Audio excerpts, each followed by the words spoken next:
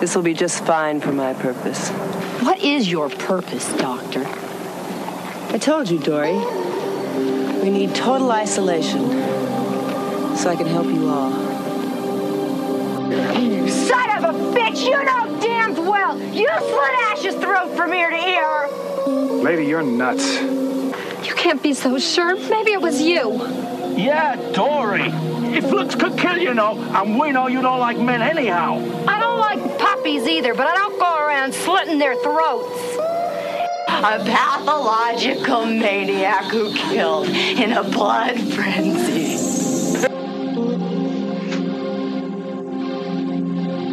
Hi, this is Linda Day George, and the hysteria continues. And indeed it does. Welcome back to The Hysteria Continues, and this is episode 183. And this time we are going on a blood frenzy for some late 80s straight-to-video slasher madness set in the desert. And we're joined with a very, very special guest. Ewan from Arrow Videos with us once again, one of our favourite guests. So Ewan, how are you doing? And thank you for coming on the show. Ooh, I'm having ice cream for breakfast. Actually, it's not ice cream, it's yogurt, and I'm licking it off the spoon seductively. It's fun. Oh, okay. Well, yes, we will be getting on to the excitement and the sheer insanity of Blood Frenzy a little bit later. But also we've got a special, Ewan is going to be giving us a very special treat. He is doing a interview with the screenwriter of Blood Frenzy, Ted Newson, which will be going out as an extra special episode, alongside this one. So that's very exciting. You're looking forward to speaking to him? I am. I tell you what I'm most looking forward to is us all getting together, realizing something about ourselves and our problems. Nathan, your refusal to be touched. Eric's constant desire to be touched. Ooh. We'll find out what's behind that macho mask of yours, Joseph. And Mr. Kurzweil, we'll deal with your drinking problem. I can see what you did there. Yeah, well, at least I got to sleep with Cassie before I got my throat slit. There you go. Yeah, that's me. Yeah, although I know Eric. I do wonder if Eric might be more closely associated with another character with a four-letter name. Oh, what one could it be? I do wonder. It was. I know think I know what it is. Yeah, it was a bit of a toss-up. I'm going to say. I'm not sure who I am. Scream. Yeah, well, who are you, Ewan? I don't know. No, Ewan's Dr. Barbara Shelley. Ah, of course. Okay. What is your purpose, Ewan? I have my own hidden issues, which is to overcome my constant desire to watch RuPaul's Drag Race. Oh my God, I love RuPaul's Drag Race. And all the related content thereof, which there is a lot. I've been dipping quite deeply into the Manila Luzon album recently. So okay. See, now this is the part of the show that goes over my head because I've watched the show in like passing, but it's just I don't get it. Well, see, I'm holding off episode 2 of season 11 for this, so you guys better be appreciative. Yeah, I haven't seen episode 2 yet. I've watched Okay. it. You have. Okay, no spoilers, please. Okay. Yeah. Well, it wasn't. Well, anyway, we'll have to talk about that separately. But yes, Blood Frenzy. But and the rest of you guys. So, Eric, how are you doing? I'm doing good, Doctor. Oh my God, it's going to be one of those shows. So, Nathan, how about you? Oh, I'm doing amazing. I have not had to kill anybody in a blood frenzy. Not yet. No. No. Okay. What about you, Joseph? Are you having a blood frenzy? Well, I'm feeling like a new woman. What? Okay.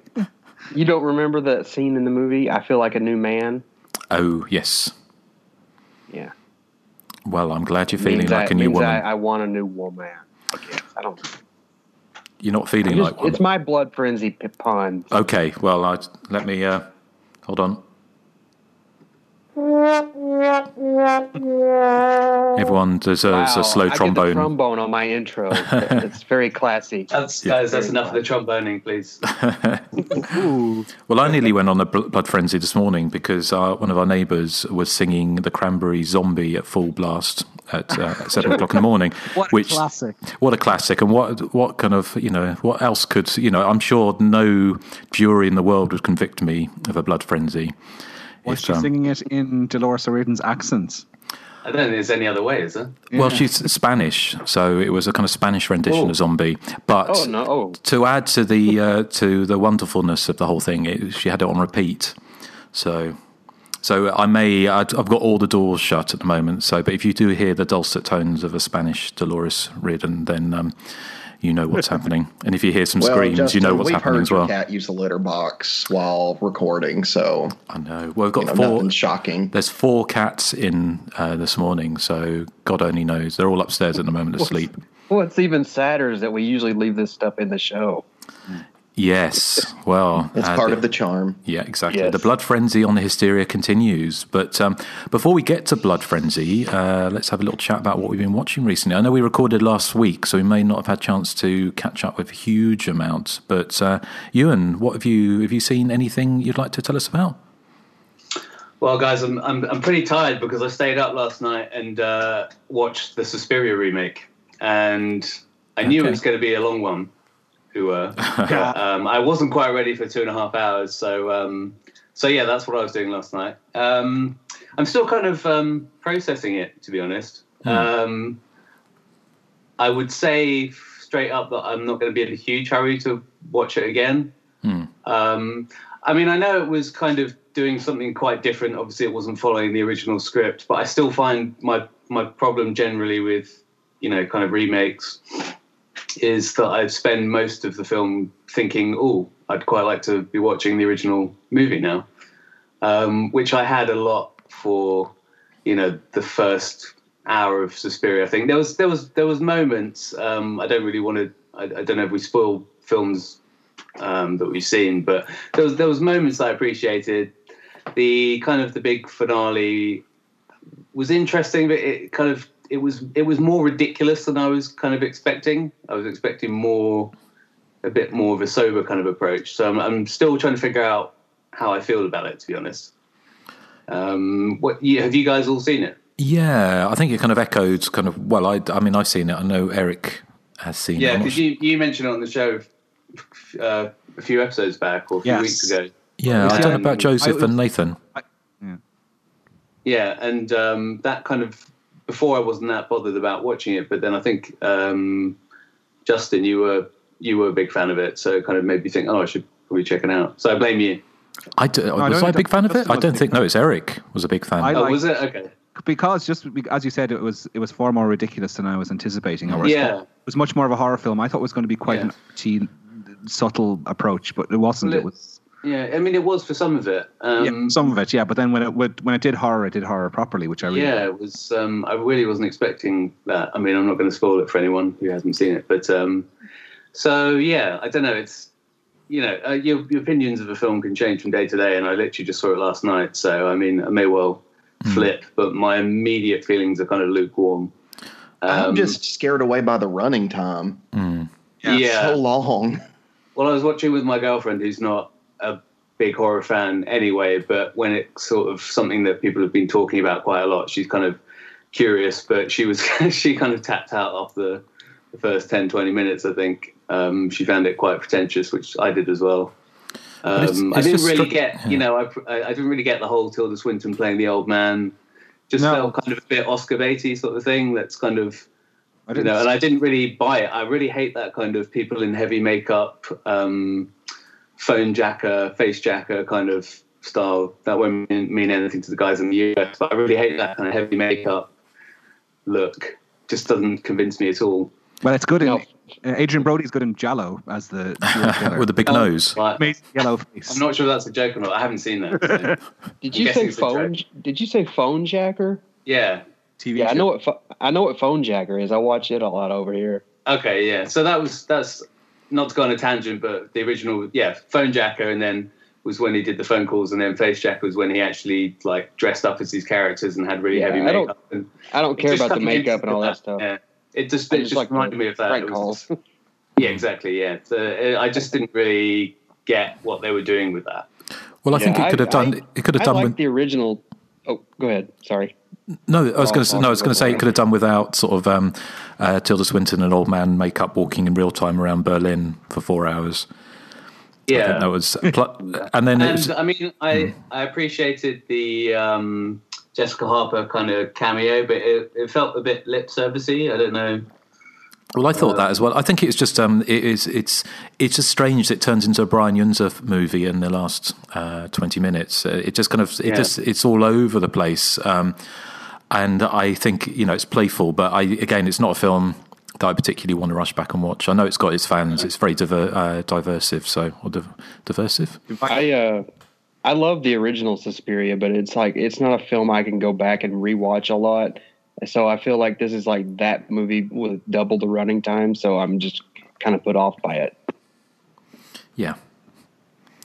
So anyway, yes, excellent. Well, thank you, Ewan. Is anything else?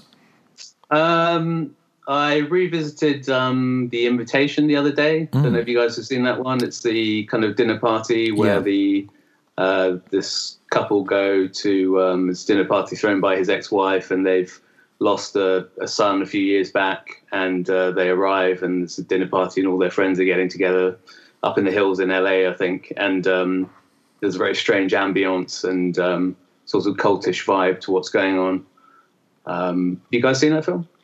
Yes, I really liked it. Yeah. I have, yeah. Yeah, it was my third time seeing it, actually. It was because I was with my dad, and I tend to make him watch horror movies, and we were just flicking through Netflix, so I couldn't really find anything else on there that I wanted to watch. I'd seen it a couple of times, but I just quite enjoy it, so I thought I'd watch that again. I thought he'd like that, so... Excellent. Yeah, no, that's a good movie, isn't it? Yeah, I love the cult angle. I love the kind of slow burn vibe, and when it. I mean, I guess, can I spoil stuff or? Is that... Well, it's stuff that's been out for a while. If you've not seen, I just like the flip. When they're having the dinner, and then the guy Choi turns up, who you think has been offed earlier on in the film, and he turns up, and then. The guy's I'm not explaining this very well, but there's a good flip moment which I really appreciate. So yeah, is that the movie, isn't it, where they at the end they see that it's happening all across there's Hollywood. They've lit this kind of lamp, and then it to kind of indicate, I don't know, that they're doing this, that they're partaking in this kind of suicide ritual thing, and then they look out over the hills and there's lamps everywhere and helicopters and gunshots and stuff, so that's really cool. Yeah, no, I thought it was a really good ending. Yeah. Cool. I enjoyed watching that again. I'm trying to think what else I've been watching. Been dipping, not necessarily straight up horror, but I've been watched the Ted Bundy tapes on Netflix as well. That was good. A true crime junkie, so that was a natural one for me. Have any of you guys seen that? Yeah, we did. Yeah, we had a chat about it. I'm not sure if it was on air or off air, but I think we did watch it. I watched it. I thought it was really well done. It's by the same filmmaker who's doing the new biopic, isn't it? Which with what's his name? What's his name? Remind me, someone. Zac Efron. Zac Efron. That's it. Yeah. Oh right, he's directing, is he? Well, he's Zac Efron, so he's playing Ted Bundy. So the guy who made the Ted Bundy tapes, I think it's the same director who's doing the biopic, but it's supposed to be like a semi-comedy, which is strange. Okay, reserving judgment then. Yes, exactly. I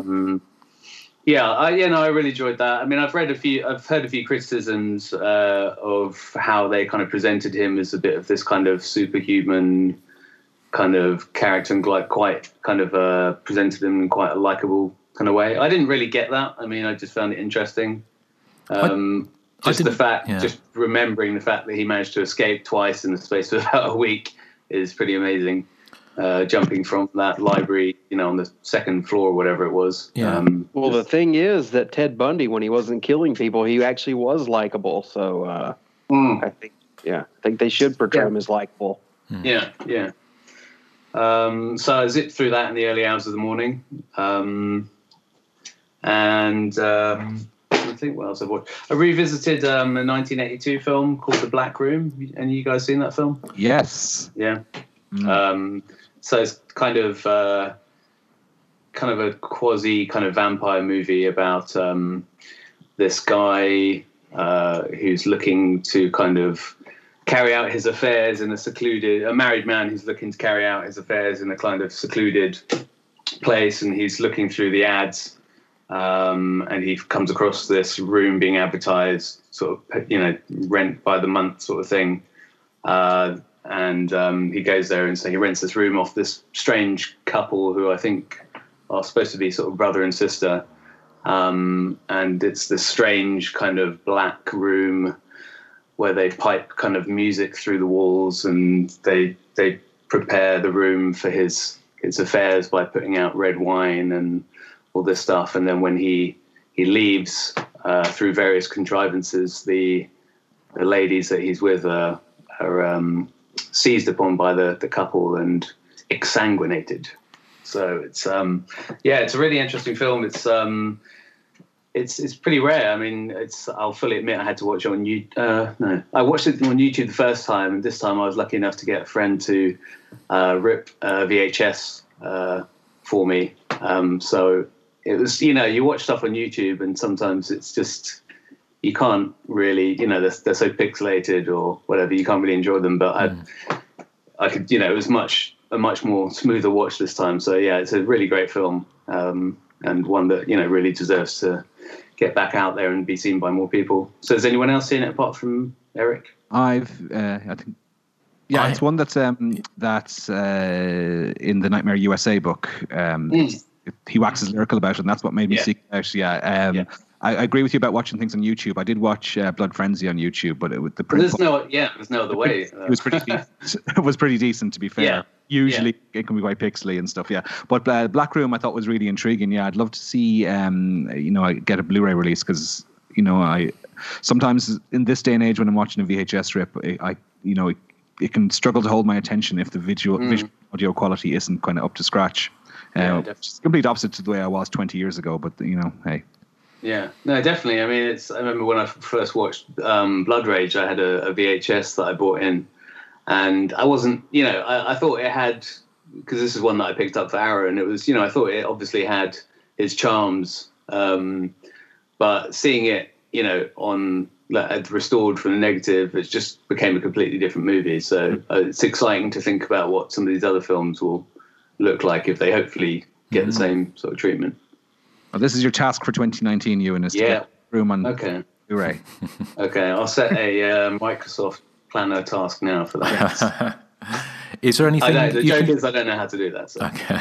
Is there anything you can tell us about what you're working on at the moment? I know most of it will be top secret, but you've got. Is there anything you've done recently for Arrow that is out at the moment or coming out? Well, we're just finishing up on Trapped Alive, which you guys kindly contributed commentary to. Of course, yeah. Enjoyed it very much. So that's it's an interesting one, because I really like the story. I mean, it's the same with a lot of these releases. I really like the story behind the film, and with this one, it was shot at Windsor Lake Studios in Wisconsin, which was set up by Chris Webster, who was the producer of Hellraiser and Heathers, and Hellraiser 2 for that matter. And it was kind of a studio set up in the middle of nowhere in Wisconsin, as to be a kind of a regional kind of equivalent to Hollywood in a way. And Trapped Alive was the first movie they made there in the midst of this, kind of like snow-enshrouded landscape.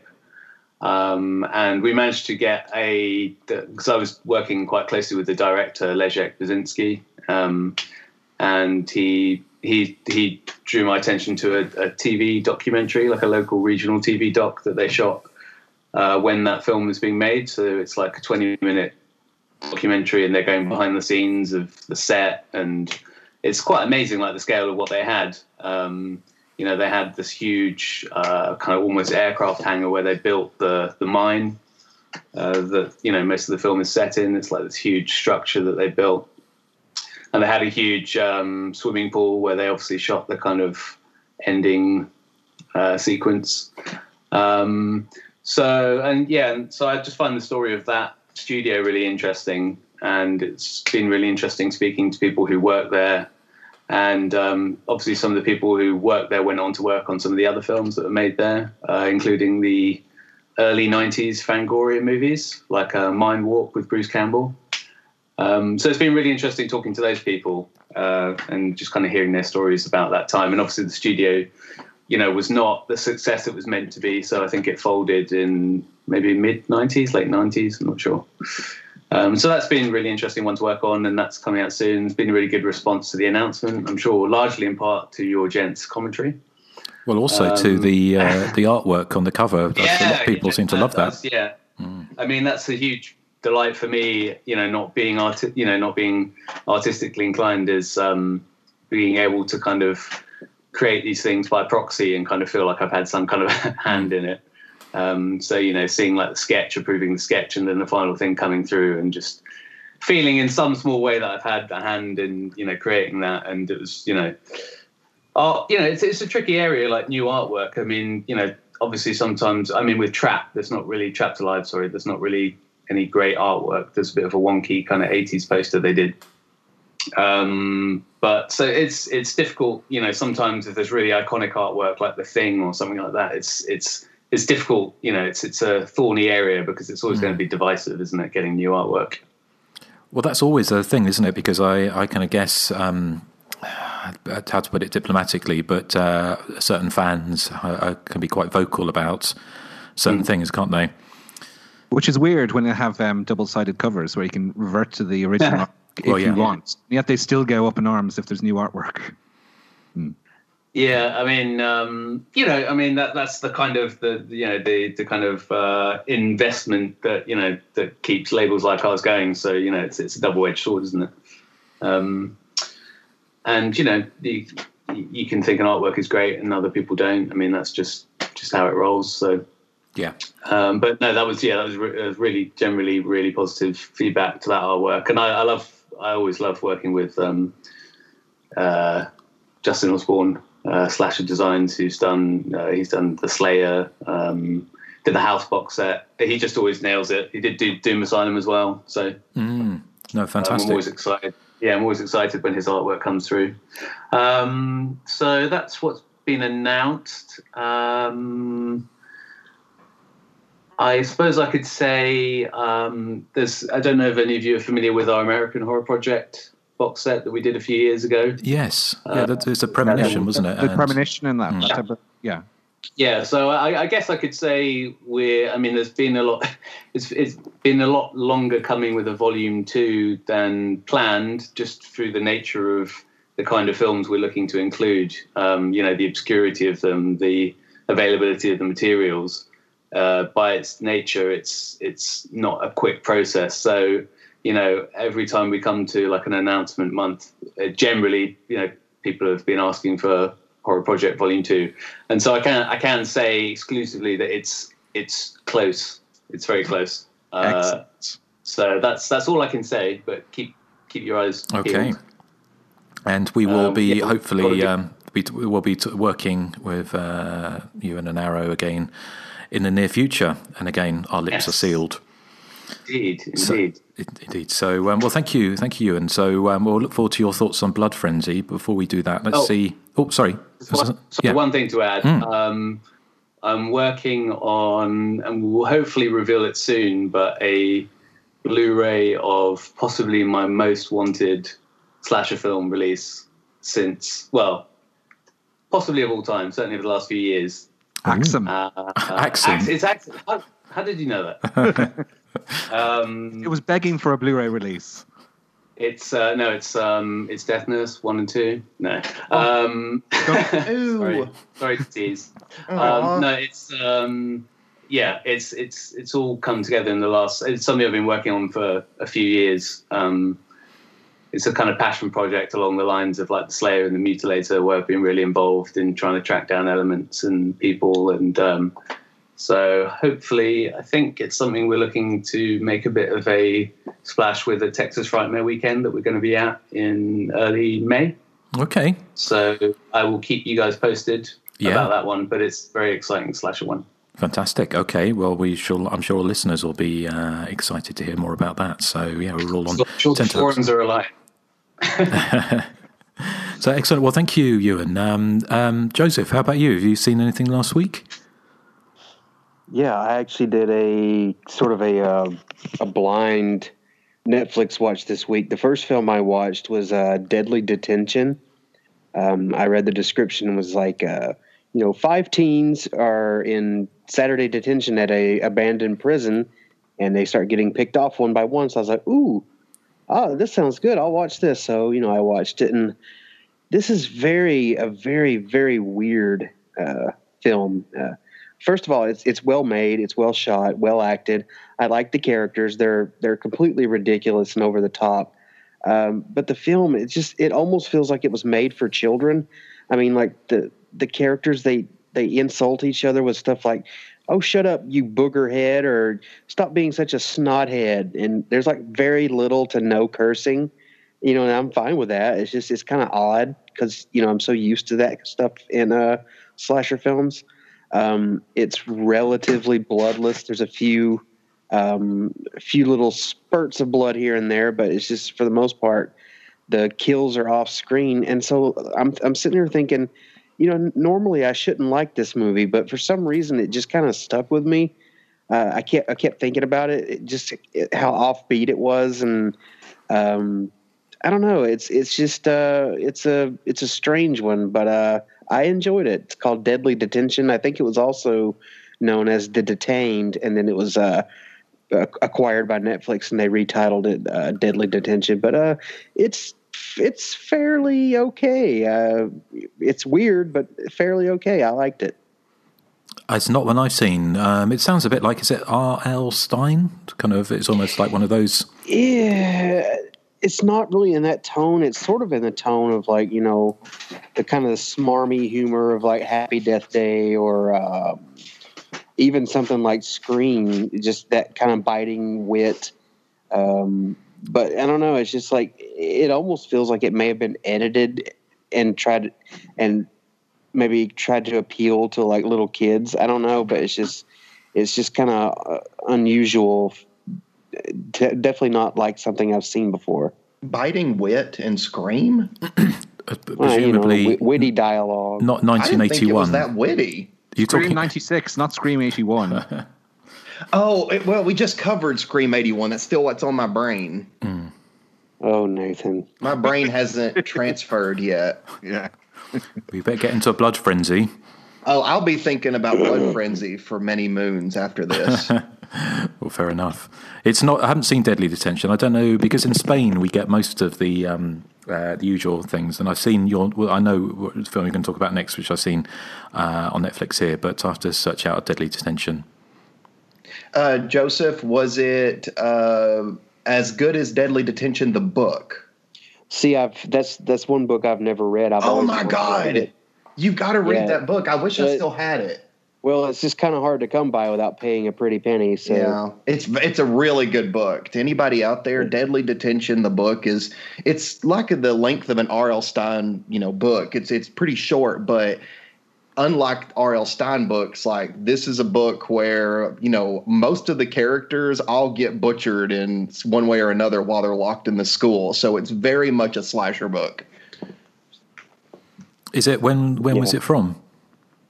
What? When was it written? When was it released? I don't know. I read it 91 or something like that, I think. I feel like I read it in the early 2000s, but I don't know how long it'd been out before then. Okay, because I remember it sort of, there's that Joyride, wasn't there? The book that was released. I found that recently in my attic. Oh, did you? Okay. Joyride, yeah. I forgot I even had it. That's a great book. That is a good book. That's early 80s slasher. It's surprising how few slasher books released in the early 80s, but that is one of them, which was never turned into a movie, but it could well have been. Man. Yeah. So, thank you, Joseph. Are you going to mention the other Netflix one you were discussing on Messenger? Yeah. The other one was called Cam, like a webcam. It's basically about this webcam model. She's kind of new to this webcam business, but she's slowly kind of gaining popularity. And her deal is that she wants to get into like the top 50. And so she puts on this performance where she fakes like a suicide of like slitting her throat.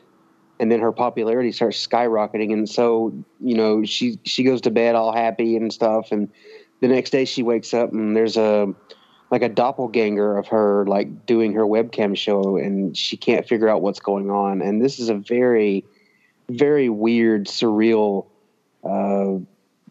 almost an arty type movie, but it doesn't have those art house sensibilities. It's more trashy. I really loved it. It was, you know, I knew nothing about it going in, but it's one of those movies that just like, it's so weird and so mysterious, the whole goings on, that you're kind of like enthralled the whole time. You want to see the outcome. The what actually is going on is kind of vague and not really explained, and I'm okay with that. But that may turn off a few people. But I don't know. The lead performance was just very strong. The movie is very, very well shot, very colorful, very eerie, very creepy subject matter. I don't know. I loved it. It's a great blind watch. Anyone else seen it? Yes, I watched it last night as well on your recommendation. It's on Netflix over here, as is Deadly Detention, or whatever that one was called. Sorry. I really liked it as well. I mean, as you said, it reminded me a bit maybe of something like a less arty version of Neon Demon or Starry Eyes, that type of vibe. It really, really entertaining. I thought that lead actress was terrific in it. Yeah. I agree with you. I do like the way things are left a bit vague. You know, things are left to your imagination. You know, the climax of the film is, as you said, very sort of strange and bizarre in how she sort of tries to resolve the issue. Yeah, but it's fantastic. That whole sequence is like, I'm like, wow, this is amazing. I loved it. Yeah. No, I mean, it's one I'd never heard of. Had you heard of it, or did you just stumble across it on Netflix? No, I stumbled upon it on a Netflix by accident. I was scrolling through like the horror section, and there it was. I was like, what is this? And I clicked on it, and I was like, okay, I'll give it a shot. And then I was like floored. I was like, wow, that was good. There's Blumhouse title cards at the start of the film, so they've obviously have their they may be a production hand in it or something. I find with Netflix that there's just so much horror content on it that like it's from 2017, 2018, and you've never heard of it, that I don't trust it. Do I want to give up 90 minutes of my time to watch this? So I do rely on your recommendations, which is, you know, I would never have gone near Cam otherwise. So I'm glad I did, because I really enjoyed it. I saw it quite a while ago. I can't remember. I thought I discussed it on the show, but maybe not. But I really liked it. I thought the lead woman was fantastic, but she's in A Handmaid's Tale as well. Yeah. As Janine, which she's kind of it's quite a brave performance, isn't it? Because I think she was a webcam artist, wasn't she originally herself? I don't remember. I don't know about that, but I think her first thing foray into like, you know, the television and film was the Orange Is the New Black show. I think it was maybe the writer. One of the writers had worked in the sex industry. Oh, was it? Wasn't her? I thought it was her, but okay. I like Eric. If I'd just seen it pop up on Netflix, I probably wouldn't have given it time of day. But it'd been doing the festival circuit quite a bit last year. Michael Blythe programmed it for the London Film Festival as part of his kind of cult segment, and I probably mentioned him before, but he programs the regular horror strand at BFI, so he had kind of recommended it to me, so I was kind of I was aware of it, and I really enjoyed it as well. Cool, excellent. Nathan, how about you? Have you seen it? No, I mean, I want to watch it, but I was going to watch it last night, but I drank too much, so I probably wouldn't remember it this morning anyway. There's nudie ladies in it, Nathan, so don't be watching it with Hazel Tankersley. You'll be embarrassed. Oh, no, I wouldn't. She's watched all kinds of slasher movies with me that has nudity. Okay, maybe not then. Okay. Now, I get lectured. Back when I was younger, I would get lectured. She was like, "Hey, you don't need to be watching this." And I'm like, well, it's okay for me to watch people get their heads torn off, but I can't see a pair of boobs. Yeah. Do you know what you should say to her? You should say, "You selfish relative." She doesn't need to be selfish. Although I don't know why I think that my grandma was selfish in that movie because, I mean, she was the one that I was defending. A lot of stuff doesn't make sense about We've that spotted movie. a flaw in your script. Oh my God, I thought it was so watertight. Oh, no, there's a lot of flaws there, I'm afraid. But at least you never discuss having any nudity in your movies, Nathan. What'd you say, Justin? I said at least you didn't discuss having any nudity in your movies. Thank God. No, that was off the table. Nathan didn't have a proper script supervisor. No, and really, I didn't even have a script. I mean, I guess this is behind the scenes info, but most of the movies that I put up on YouTube when I was younger, I just made it up as I went along. No. I didn't write a script. I find that hard to believe, Nathan. I did write one for Voodoo Massacre 2, but I made that when I was more mature. Well, on that bombshell, I've forgotten where we're up to. Who we? Joseph. You were going to ask Yes. Joe if he had any more movies that he had watched. Yes, thank you, Joseph. Any more movies you've watched? Yeah, I've got 17 more, so just hold on. No, that's it. That's all for me. Okay, well, thank you. Nathan, how about you? Well, Justin, I took your recommendation in the Scream episode, and I decided to watch Terrified from 1963. Oh, yeah. I wasn't a huge fan of it, to be honest. I think I actually prefer Scream from, 81. I didn't say it was a Terrified. recommendation. I didn't say it was a recommendation. I just said it was similarities. Oh, okay. I could see similarities because I thought the pace was pretty sluggish. And this now, I mean, it was made in 63. So, I mean, I understand that it's not, a slasher like Friday the 13th. So, I mean, I wasn't expecting that. But I felt like it was a premise that maybe could have been in a short film, and they stretched it into a feature length, which when that happens, it kind of drags at times. But I also felt kind of surprised with one character, because one character, he's kind of painted as being like the sensitive guy, the big coward that like runs from everything. So a good portion of the movie, he's like trying to battle the killer. And I'm like, I thought that was interesting. But it doesn't really go anywhere. Like the coward guy, I was expecting like him to have some, moment where he overcomes and, something, but it just doesn't happen. And I thought that was kind of a wasted opportunity. Well, I can barely remember it. I watched it when I was back writing the book about 10 years ago, so I can't remember exactly. All I can remember was the similarities with the ghost town, the western town, and the hooded so it killer. makes sense that you wouldn't remember it, though, because I would probably not remember it later on. Kind of weird that Fair enough. Justin wouldn't remember a movie with a guy who overcomes. Oh, Joseph. Joseph. Overcomes what? You said it. Nathan. Yeah, but I don't understand what's funny about it. Oh, Nathan. Oh, we need a special jingle for that, don't we? Anything else, Nathan? Yeah, but Joe confused me. So give me a second. Oh, okay. All right. I also rewatched Curtains, which is a movie about actresses going to a big mansion and getting killed off by somebody in a hag mask, in case any of our slasher fans haven't seen or heard of that one. And while watching it this time, I found myself wondering, who would Jonathan Stryker have picked to play Audra? Me. If the killer hadn't shown up. I want him to pick me. Well, you need to get a wig.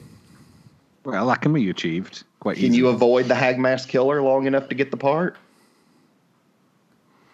I'm sure I could. Eric can just shave his back and glue it to his head. Well, there's a picture. There is a picture for you. It put a mental image in my mind. But yeah, I was wondering who would get the part, because I was like, they're all pretty decent actresses. I mean, Samantha Sherwood probably deserved it more because she did get stuck in that mental asylum, but I don't know. It was a rewatch though. Wasn't I always Samantha? wondered who made the best sandwiches there? Yeah. Who Wasn't left the Samantha? toilet seat up with curtains? Wasn't she in Demonoid? Who? Samantha Eggar. Yes. Oh, I haven't seen Demonoid. Oh, so I you'd don't love know. Demonoid. Yeah. I will What? choose Demonoid as my next Patreon horror pick. I think because I think you need to watch Demonoid. But I was imagining if he'd seen her performance in Demonoid, he might have given her the part, or not. Well, she was good in The Brood. Yes, she was. I have good in seen The Brood. She gives birth like on the outside of her body in that movie. It's kind of crazy. Did I spoil it for y'all? Oh, Yes. yes. Sorry. Don't need to watch it now. Right. Well, anything else, Nathan? No, the only other thing was RuPaul's Drag Race, and we've already discussed that. So. Okay. To the moon. To the moon. Sorry, you set me off. So many tunes. Oh, Cover Girl. Eric. Put that bass in your what? Fuck. Eric, what about you, apart from RuPaul's Drag Race? Well, the only thing I watched this week was Cam, but I've been listening to the wonderful Toya, and I've realised that one of her Talking of songs horror. is not horror. This is delightful. This is a song where she sings about paprika. So here's a little 5-second snippet, possibly from a theme tune from Anal Paprika.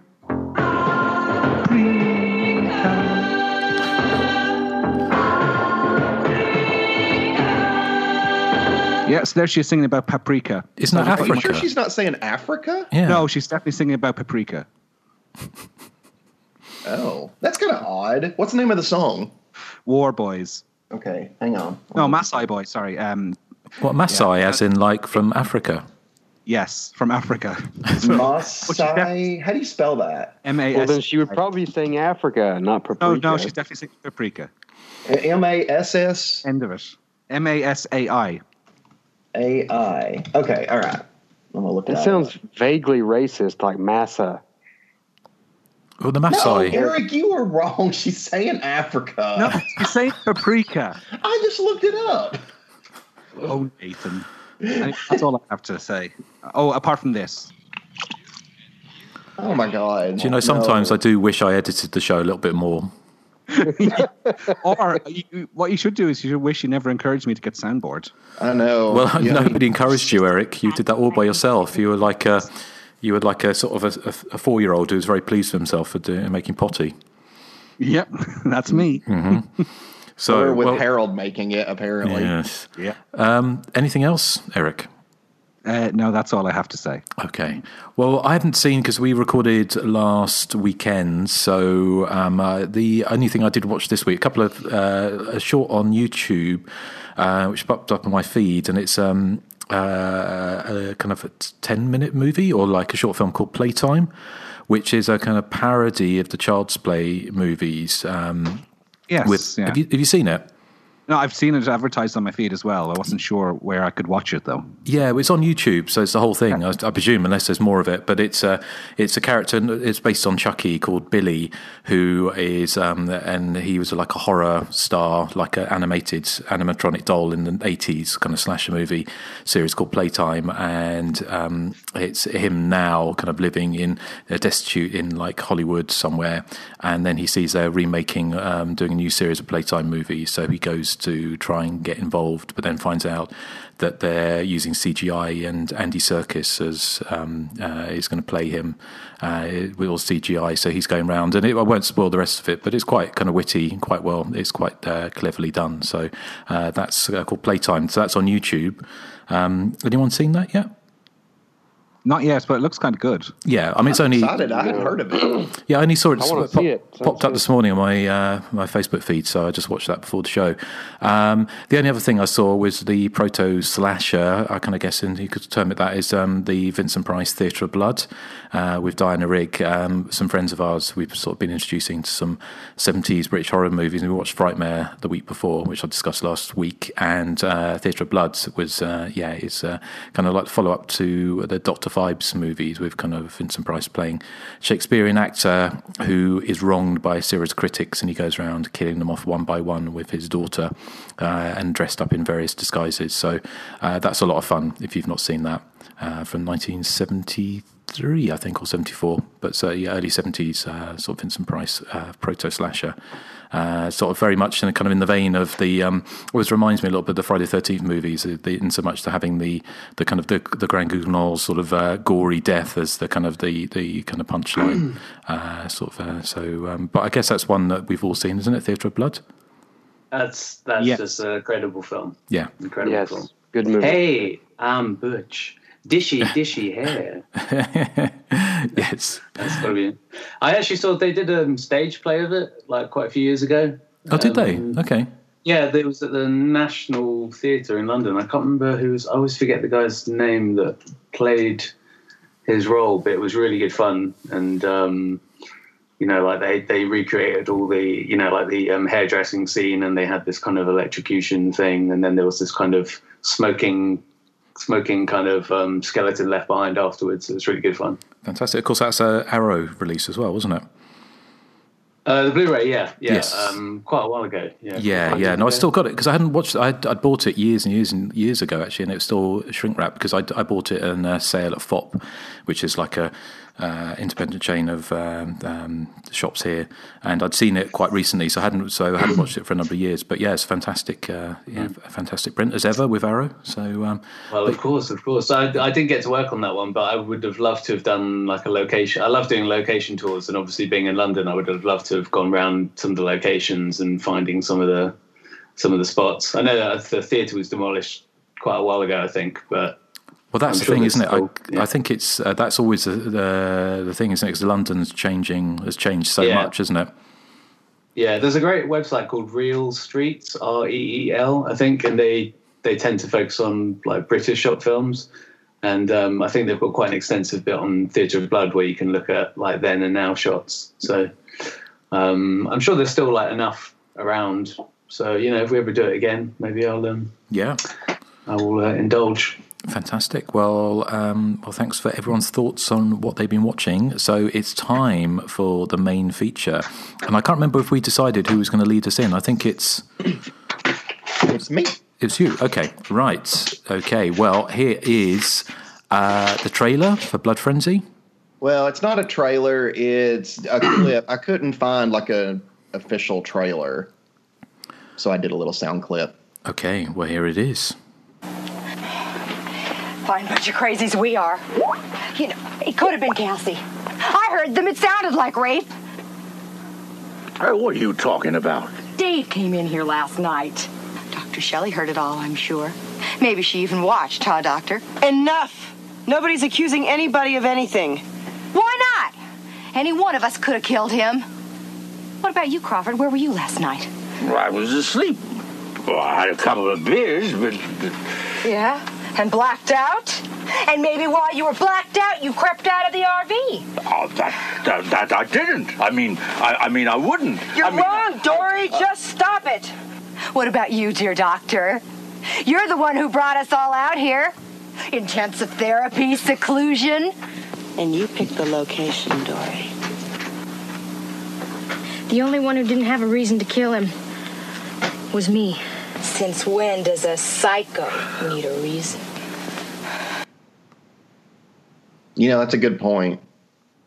7 people walked into a private hell, and one of them is already dead with a throat slit from ear to ear. Can you guess who is doing it? Yeah. Blood Frenzy is a masterpiece of spine-tingling horror and mind-bending suspense. The sheer bloody horror is matched only by the strange, twisted story of 7 desperate people trapped in a personal hell where death is the easy way out. That's the back of the video blurb from Hollywood Family Entertainment. Oh, that box is incredible too. Like the like big VHS box that it came in. It opened up and it had like a bunch of pictures, and it would say, "Can you guess who's doing it?" And it had pictures of the ending where the killer is actually holding a knife to somebody else's throat. And I'm like, well, you kind of tell me who's doing it, but okay. And it also, one thing I love about this artwork is that it gives you a picture, or the back of the video box is it gives you a picture of each character and a little like short bio of every one of them. So, you could kind of be like, all right, let's see, what's Dory's thing here. Dory is a fashion model and lesbian with a severeness that often erupts as hatred. And this is very true because Dory in this movie, she's very angry all the time. Like, it's almost like you look at her the wrong way and suddenly she's screaming F-bombs in your face. And I'm like, oh, sorry, I was breathing. I'll try to not do that anymore, Dory. But Blood Frenzy is one of those movies that I have always loved ever since I was a little kid because I love the setting, the desert setting. And I think it's interesting that, it's a slasher movie, but all the characters are not your typical, like, teenagers in peril. It's, adults. And, I like the stakes are pretty high in this one because there's a scene where, the RV is disabled and do y'all hear that? Yep. It's like papers. The editing does not continue. Oh, yeah. Only the hysteria. Yes, the hysteria and the blood frenzy. So, yeah, I liked all the characters in the movie. Like, some are despicable, but it's late 80s horror movie character despicable. I still enjoy watching them. And the effects, I think the effects would have been better if they haven't focused on them as long as they do, because the camera lingers on it. So you kind of can start to see, okay, well, you can see it's a little fake, but to me, that's just part of the charm of 80s slasher movies. So I can't really say too many bad things about it. I thought that the acting in this one was, pretty decent for a low budget horror movie. And yeah, I'm a big fan. I always have enjoyed Blood Frenzy. I know a lot of people talk about Iced along with Blood Frenzy. It's funny because it's like Lisa Loring in two slashers that have two totally different settings. And I have to say, though, I think I kind of preferred her character in this one. Because she was so over the top. It was just a lot of fun. Anyway, I'm going to pass things off to our special guest, Ewan, and see what are your thoughts on Blood Frenzy. Well, Booze Breath. Do you like that one? I love it. I was not aware of this one for the longest time. I think maybe last year was when I became aware of it. I think just during one of my sessions of just random Googling and looking at Amazon, and then I came across that incredible VHS box that you mentioned, which I just want to own that so badly. I've been scoping out eBay and Amazon, and it's just, I presume if it ever did come up, it would be, a couple of $100, but it's just such a thing of beauty. And like you say, with all those character profiles on the back, it's like some weird kind of video game sort of thing. Actually, a few months ago, I posted the one for Cassie, which is Cassie's constant need for sex is a desperate attempt to reach out to someone, anyone. It's just I just want to own that. But I've only been able to see it via YouTube. It just seems to be really rare. I'd love to get a copy of the tape, but I think I watched it a few months ago, and it just, it's a desert slasher, so I'm in. It's got some gushy, throat ripping. I'm doubling. It's got some of the most ridiculous, over the top, on the nose characterizations I've ever seen. I'm all in for this. I've watched it maybe 3 times now. Obviously I watched it in preparation for this, and I kind of enjoy it more with each watch. Weirdly, I thought I would actually go the other way. I will say that you need quite a high tolerance for slide guitar to appreciate this particular movie, which I do. I've got a pretty high tolerance for that. And I really enjoy it. There's the opening scene, well, not the opening scene, but the kind of scene on the opening titles where they're driving through the desert. One of my fondest, earliest kind of horror movie memories is The Hills Have Eyes, and, where the family are driving through the desert. And as far as I'm aware, I know this was shot kind of in in the Mojave Desert area. So it's quite likely it was almost exactly the same area as The Hills Have Eyes was shot. I haven't checked specifically. I know it was filmed near the town of Barstow, I think. But so just those shots of them driving through the desert, and the desert, the mountains, the hills looming in the background, just immediately just conjure up really, really fond memories of Hills Have Eyes for me. So that already gets several plus points. And then, just realizing how ridiculous and, the characterizations are, they're all very clearly defined if kind of caricaturistic, if that's a word. We're introduced to Rick, who's, the classic Vietnam vet suffering from PTSD, and he's clutching the wheel of, I don't know why they put him in charge of the driving. That's one of the many questionable motivations in the film, but he's pictured clutching the wheel intensely, driving down the road kind of in the midst of a Vietnam flashback. There's the Jean who doesn't like being touched, and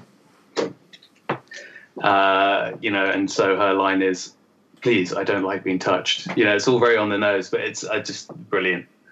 You mentioned the gore effects lingering a bit. I know what you mean. Obviously, they, especially that opening sequence where it kind of looks like the father's throat is kind of being tickled with that implement rather than slashed. But I really enjoy the lingering shots of the gushing throats. I don't really care that they look fake as hell. I'd just take that any day over the kind of the CGI blood splatter that I saw in Suspiria last night.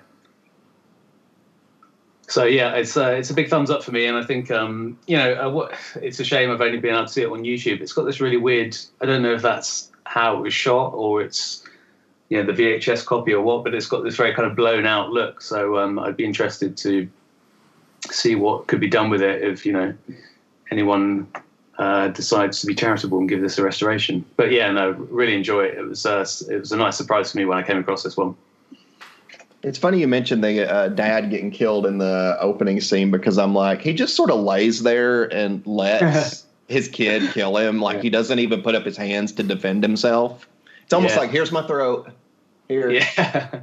I love his line about, what's it? How can you, we can't afford stuff like that with the toy box. I don't know. It's like a little Jack in the Box. I don't know, like if that's going to break the bank, but I enjoyed that. I'm like, it was probably... He says this as he's swigging a beer. I know. I'm like, how much did your alcohol cost compared to that? We ain't got no money for no music box. He doesn't say that, but I imagine. So I love that. And there's just some of the reasoning behind it. With the gore, coming back to the gore, I think something that I read that hopefully we'll be interviewing Ted Newsom, the writer, was saying that Hal Freeman approached the kind of the gore shots very much because his background was obviously in porn. He was approaching the gore shots very much like the money shots, and so he was always wanting to focus, kind of hold those shots as much as possible. So I think that maybe explains why they're so lingering, perhaps, which I think is really interesting. But I like I said, I'd much rather linger on a fake ass throat slitting than some CGI blood spraying everywhere. I'm glad you clarified that, because at first you said I'd much rather linger on a fake ass. Okay, well, I look forward to hearing that being missed. Yeah, well, Justin's the man to do that. Yeah, I know. That was one of my big fears about coming back on this, actually. Oh, awesome, though. What about you, Eric? Okay, I hadn't seen Blood Frenzy before until earlier this week. In fact, it hadn't even entered my consciousness until, oh God, there's something that Justin can manipulate as well, that sentence, until we covered Iced, and we were talking about Lisa Loring, and she's now in Blood Frenzy as well.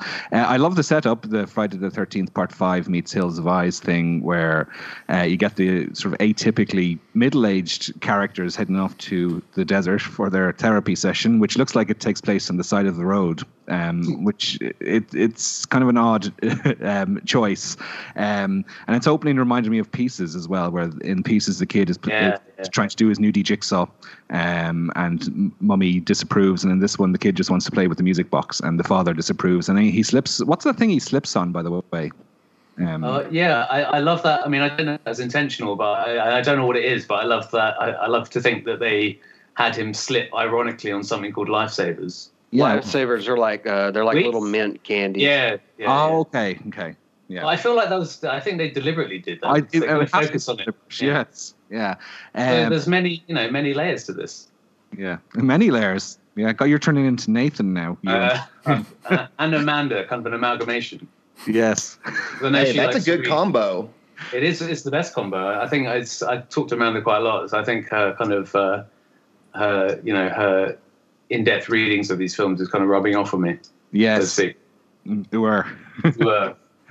One of the things I noticed early on in the film, and mentioned it already, Ewan, is that I like the way Dr. Shelley allows Rick to drive the Winnebago out into the desert. Even though he's speeding and he's swerving off the road, it doesn't seem to bother her that much. Dory is the real standout, with her anger management issues. She makes Inga from Bloody Moon look like Mother Teresa.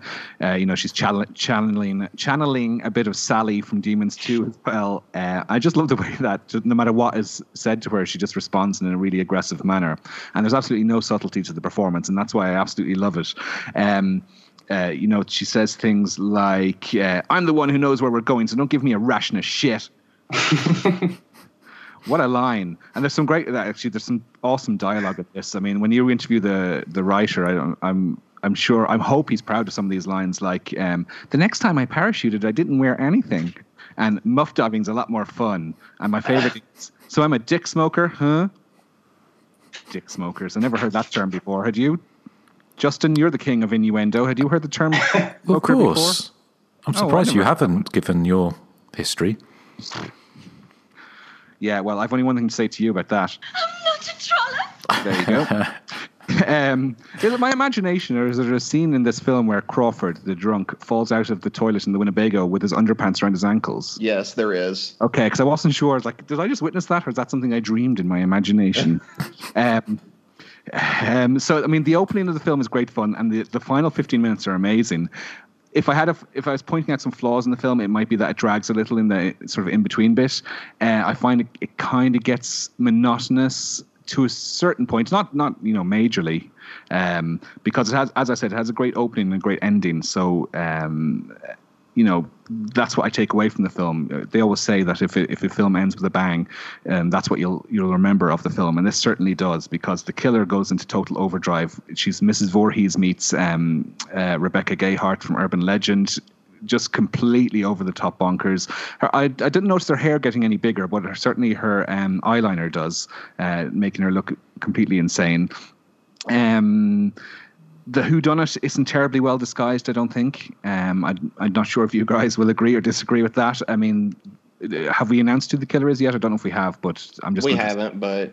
Okay, I'll spoil it here. It's Lisa Loring's character, who is the one who is constantly angry and the one who has decided on the location for the therapy session. So, hey ho, what a surprise. She turns out to be the killer along with her brother. So, I mean, it isn't terribly, difficult to work out who the killer is.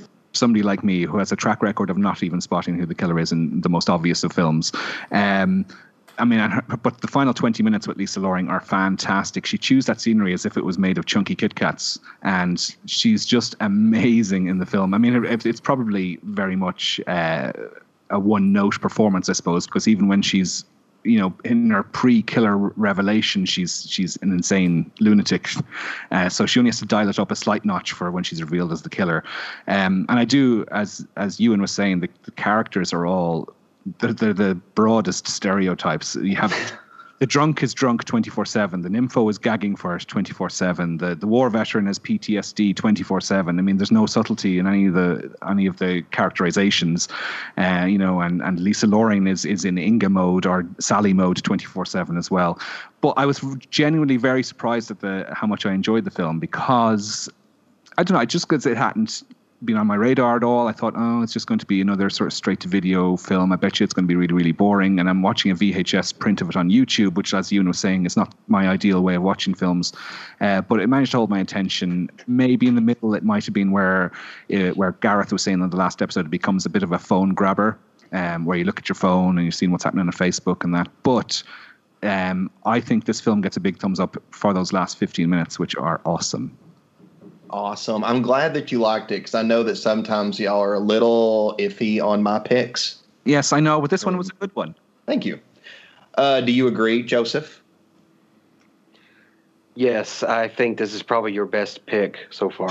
Wow. Yeah, I love Blood Frenzy. It's so schlocky in all the right ways. And I did notice Lisa Loring's hair get exponentially larger as the crazier she got. Yeah. It definitely puffs up a bit, yeah. I didn't watch the print on YouTube. I went to the Baby Jesus and got my copy. So it's a pretty good print, the one I saw. I love all the characters. They're so they're caricatures more than they are characters. But I love the Cassie character so much, and I was hoping that she would be the final girl. Because I think that, the slut being the final girl is just kind of an offbeat choice. But it's so sad when she died. One thing that I was worried about, it's like, there's this one scene where, they all kind of split up and go out into the desert, to try to find help. And they're not even out there like 5 minutes. And she's obviously had adequate amounts of water to keep her hydrated, and then she just passes out like she's been out in the heat for like 11 days straight. I love that. And then later, the drunk guy, what's his name again? Crawford, is it? Crawford, yeah. Crawford, he hoofs up a hill and down a hill and into some caves, and he looks like he's about to puke up a lung because he's out of breath or something. And then he gets. Sorry, it's like that girl in Dunk in the Woods who is licking that plate of food. Yeah. Well, the Crawford character, he goes through all this stuff and then he ends up getting stabbed, and yet he somehow manages to survive in the dark and find his way back to the RV just long enough to fall in front of him dead. It's like, why did they do that? Well, holding that toy box as well. and the killer's identity is so obvious in this film because Lisa Loring, she's the only one. She's like a Paula Point Fingers. Like, she's always pointing the finger at everyone else. Everyone else is like, well, who could it be? Or how are we going to get out of this? And Lisa Loring is always like, I bet it was him because he does this, or I bet it was her because she does that. So it's obviously going to be her. Now, I didn't see the twist with her brother coming at all. I must have missed the opening scene, because the opening scene, the way it's filmed, is like the dad comes in, he admonishes the child and he slaps the child, and you see it's a girl that he's slapping. But then when you see him get his throat slit, you just see like a hand pick up the trowel. So I don't know if it was meant to suggest that there were two people in the room. I don't know. But anyway, I know there's a throwaway line when they see the Jack in the Box and the doctor's like, oh no, it's been 15 years. This can't be going on again. And then they say it's a boy, and I'm sitting there thinking, wait a minute. I thought it was a girl in the opening scene that got slapped. And then they introduced the brother at the very end, and I'm like, I don't remember seeing him in the opening scene, or there being any illusions that there was another person there in the opening scene. So that was a little bit confusing, but so for that, I didn't see the whole brother angle coming. No pun intended. But yeah, I pointed her out, quite early on, and I think it's all the more brilliant that I was able to, pinpoint who the killer was in this film, because the whole time I'm thinking, well, obviously it's going to be her. She's pointing fingers. She's dialed her rage up to like 11. She's even worse than the Vietnam, the PTSD survivor. He's obviously got some issues trying to control his temper because he's having all these flashbacks. She's even worse. And I don't know. This is a Lisa Loring film through and through. I love this movie, a lot. I think I love this movie more than Iced, and I definitely loved her more in this than I did Iced. It's just like, it's almost like Fatal Frames. Like, you watch that movie for Stefania Stella, you watch Blood Frenzy for Lisa Loring. No, but thumbs way up for Blood Frenzy. I think it's just the right amount of schlock, has the right amount of kind of ha-ha humor and some of the gallows humor that I like. Fun characters, thin but fun characters. I don't know, just a fun movie, very short in running time, very bloody, great setting. I don't know, just an all-around winner in my book, so thumbs up. That is awesome. Very awesome. It's funny you mentioned that Dory points the finger at everybody, because I was just thinking that too. I'm like, she accuses basically every single person in this movie she accuses of being the killer. But if anybody turns it around and was like, well, maybe it was you, oh, then they've gone too far. Yeah, the the PTSD guy, his name is Chase, I think. Rick. Yeah, Rick. Rick's like, if I'm the killer, you're all going to be better off without me. But if one of you's the killer, then I'll be safe. I'm safer on my own. I mean, he was not wrong. Yeah, he's the one that basically figured out that it was her doing the killing. Hey, Justin, when you reviewed this for your site, you gave it 2.5 out of 5 stars. Mm-hmm. What about now?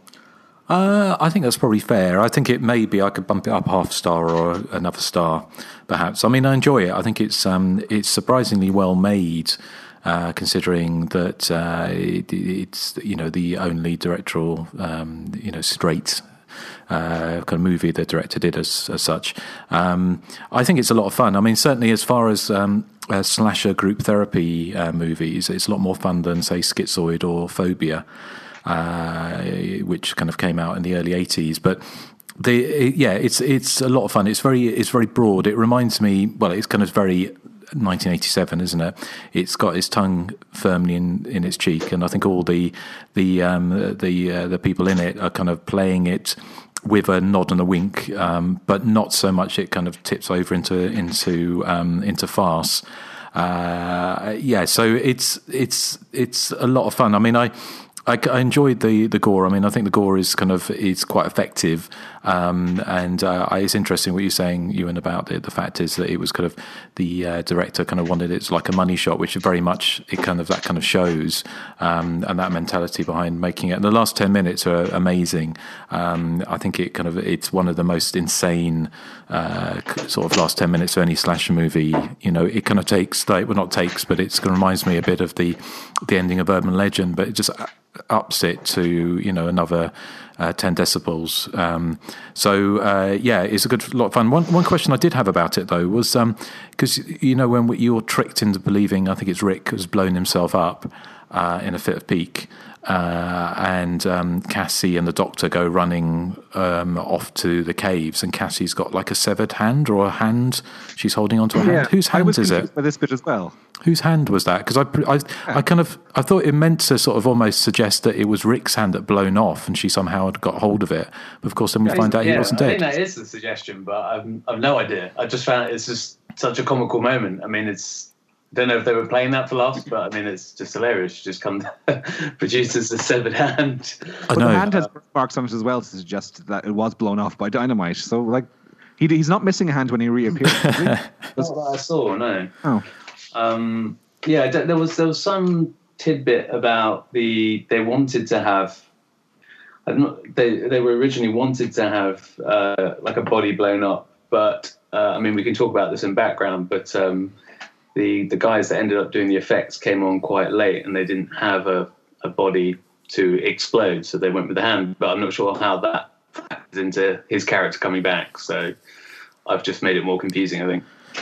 Yes, okay. Well, it wasn't just me, because sometimes you look away from the screen, don't you, for a minute, and then you look back and then something happens. You think, oh, maybe I missed something, but the implication is definitely that he's blown up. I mean, it has to be.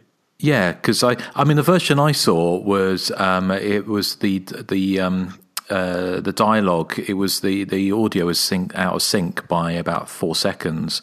So when anything ever happened, it would they fell to the floor, and then 4 seconds later there's an explosion, which kind of added an extra comical effect.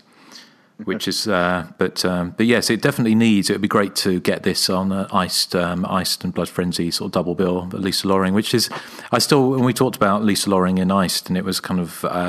I'm sure we'll talk a bit in background about, and we did on Iced, about how she was involved in the adult film industry from behind the scenes, and this is obviously where the connection comes from. Hal Freeman, presumably, how she got involved in this, but her gleefully taking her legacy as Wednesday Addams and trashing it like Dawn Davenport in Female Trouble when she doesn't get Cha-Cha heels is quite something to behold, isn't it?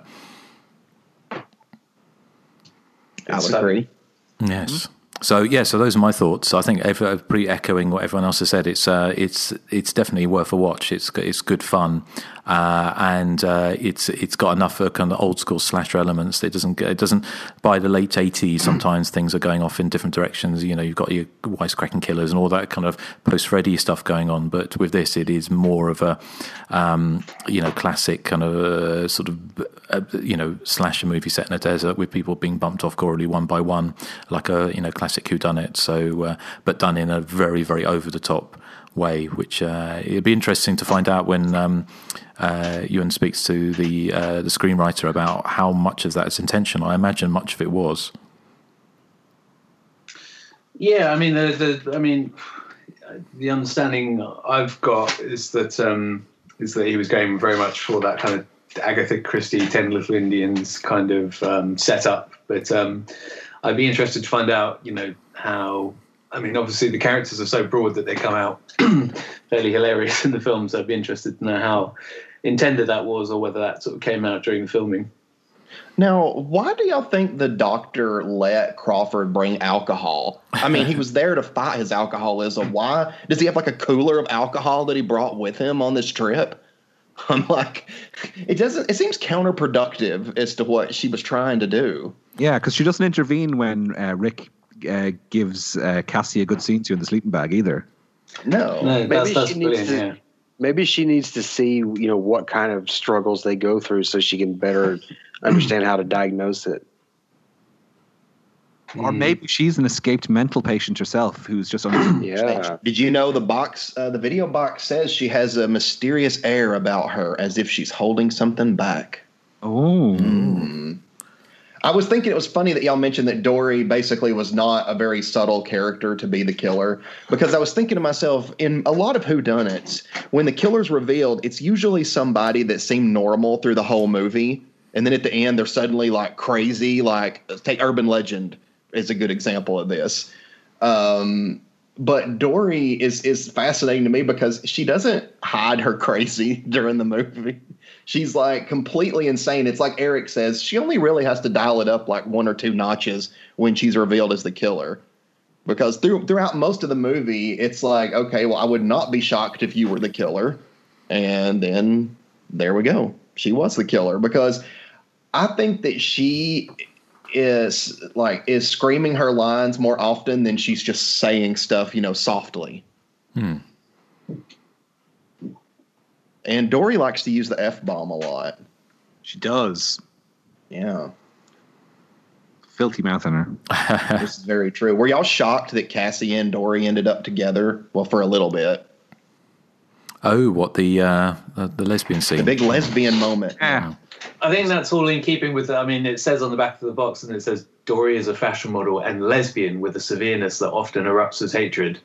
I wonder if that's kind of supposed to be part and parcel of her sort of characters. It's kind of, she's kind of this deviant, sexual character, and I think that's kind of part and parcel of her trajectory, isn't it? That she's, that's kind of, she's now seducing this woman, and but that's then what I got from it anyway. Yeah, but then she kind of goes off in. Sorry, Joseph. Oh, I was going to say, I think the film does a pretty good job of painting who these characters are, but I like that one scene where the doctor actually, she goes through the whole trouble of telling who these characters are. She's like, I will tackle your dealings with alcohol. I'll tackle your dealings with post-traumatic stress disorder. I'm like, hey, I've already ascertained this. You don't need to tell me that. I just thought it was amusing. Yeah, well, I think its subtlety is not its middle name, is it? Blood Frenzy. That's one thing that's amazing about it. Is that you can't say anything subtle in this movie whatsoever. No. Well, let's talk a bit. I love the line when they find the music box, and we get the backstory about is it Barney, her patient, who the doctor had treated before, and she says Barney wasn't capable of a plan this complex. Like, what's complex about the plan? Did anyone else wonder that? I mean, to me, the craziness of this whole thing about the doctor, like you're saying, is that how at this point did she not just put together that Lisa Loring, Dory, is the killer? Like, how did she not put this together? Because, like she says at one point, Dory chose the exact location, and now suddenly they're getting killed, and this old patient with the Jack-in-the-Box is around. I'm like, what are the odds? Yeah. I'm like, obviously, whoever told you to go there is the villain. I mean, it's the only thing that makes sense. But I guess, she's not an investigator. She's there to help them with their emotional issues. But she couldn't really talk Dory down at the end. Dory was already it was too late to talk some sense into her. But also doesn't actually make any sense why they were killing everyone else apart from the doctor anyway. Just collateral damage, I would imagine. So. Yeah. It was just like, oh, well, they're going to have to do that. Well, remember, after her and Cassie are finished in the cave, she's like, what we did was bad. So maybe she thought they were all just bad people. But I'm like, well, Dory was bad too. I mean, she engaged in that with Cassie. So why is Cassie the only one getting punished for it? Hey, Straps. Straps agrees. Yeah, Stripes agrees. Well, let's talk some background now, shall we? Oh, I think we should. We should. And I think we should pass it to Ewan. Oh, God. Okay, well, so the source that I was using mainly for my background on this is a terrific book I came across called It Came from the 80s by Francesco Borsetti, which features numerous interviews with independent, low-budget filmmakers of the 80s, and it's got a surprisingly long section on Blood Frenzy.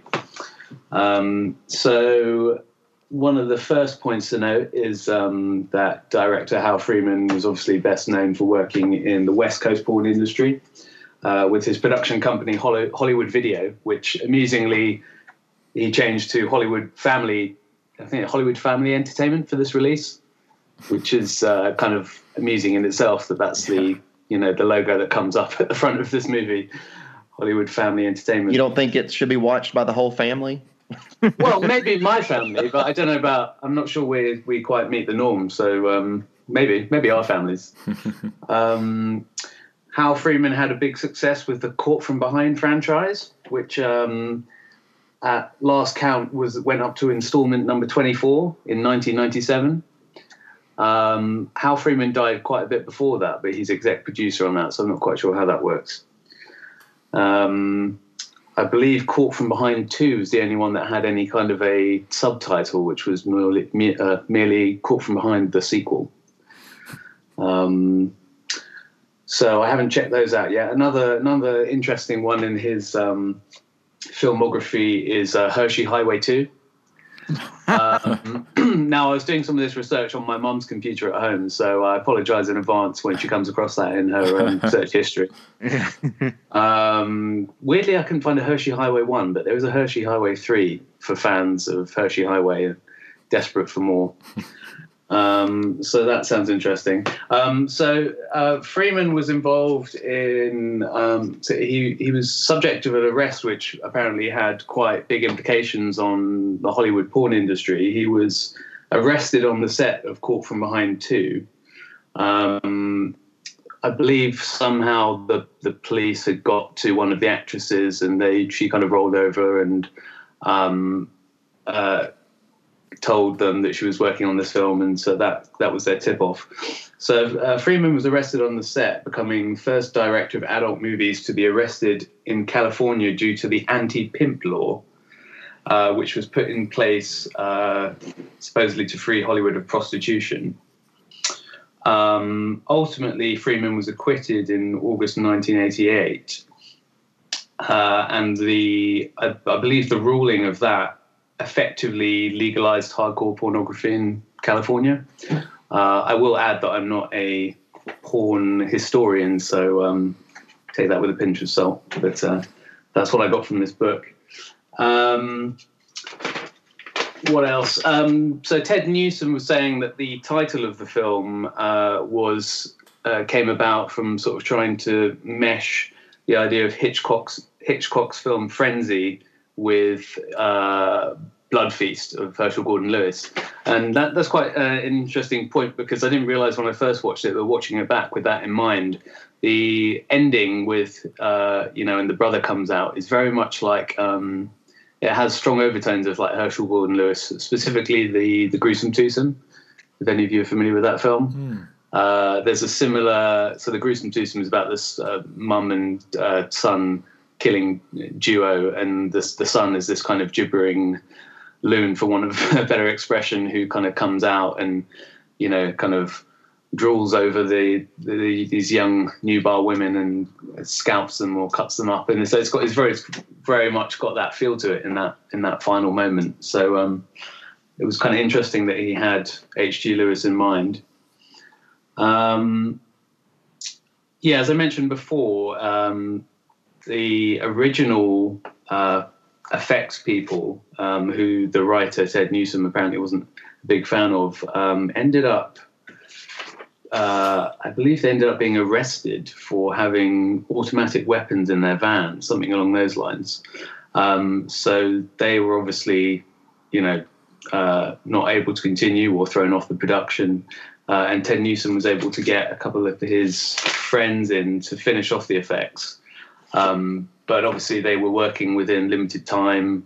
And I get the impression that they weren't 100% happy with what they did, but they just had to do what they could within the time they had left. And as a result, I think they left a lot of the gore stuff till later on in the shoot. Amusingly, apparently, one of the items that was lost when the original effects guys were arrested was the music box, which was, had been impounded, as it were, by the police. So originally, Hal Freeman was asking the new effects guys to try and recreate the music box using the kind of like whatever wax and things that they had at their disposal, which was obviously completely impossible and impractical. But they eventually managed to retrieve the original music box from the police so it could be used in that opening sequence, which was filmed afterwards, I believe, in Hal Freeman's garage. So that was an interesting little tidbit. In terms of the porn connection, I made a note that Ron Jeremy apparently was in the running for a role at one point. I'm not sure which role that would have been. Maybe the drunkard. He's got a big willy. Yeah, indeed. I'm not sure how that would have played into the film, but the mind boggles, isn't it? And it's interesting. It's part of that kind of subgenre of slasher films, which were made by adult filmmakers looking to kind of move into quote unquote more kind of legit fare. It's a fascinating subgenre, and I guess the crowning achievement of that little subgenre would be The Prey, which is obviously made by filmmakers who had worked in adult movies before that. I think Silent Madness, maybe the director had been involved in adult films, also Deadly Games, I think. So there's quite a little area. Yeah, well, Wes Craven and Sean Cunningham kind of got their start, didn't they? Yeah, it's a big list, and it's an interesting, especially when it comes to the anecdotes about Hal Freeman wanting to, use the kind of gore stuff as the money shots. It's kind of interesting to see that, see that kind of connection between porn and horror, and how the kind of the money shot kind of functions in a similar kind of way, and how people would take learnings from one business into making slasher films. So I think it's a really interesting area. So that definitely lends to the appeal for me. What else have I got? Apparently Hal Freeman left off the last 10-15 pages of the script when he was originally giving it out to the cast, because he wanted them all to be surprised at who the killer turned out to be. Whoa. real method stuff, real auteur. And let's have another look. Claire Cassano, who was the co-producer and kind of handled the marketing on the film, she joined Hal Freeman's company to promote the movie. She was also co-producer. She wanted to play Cassie, but Freeman didn't want her to be seen as she was his vice president of sales and marketing. He didn't want her to kind of be seen, as kind of an actress. He didn't think that, clients would take her as seriously if she was in the film doing this role.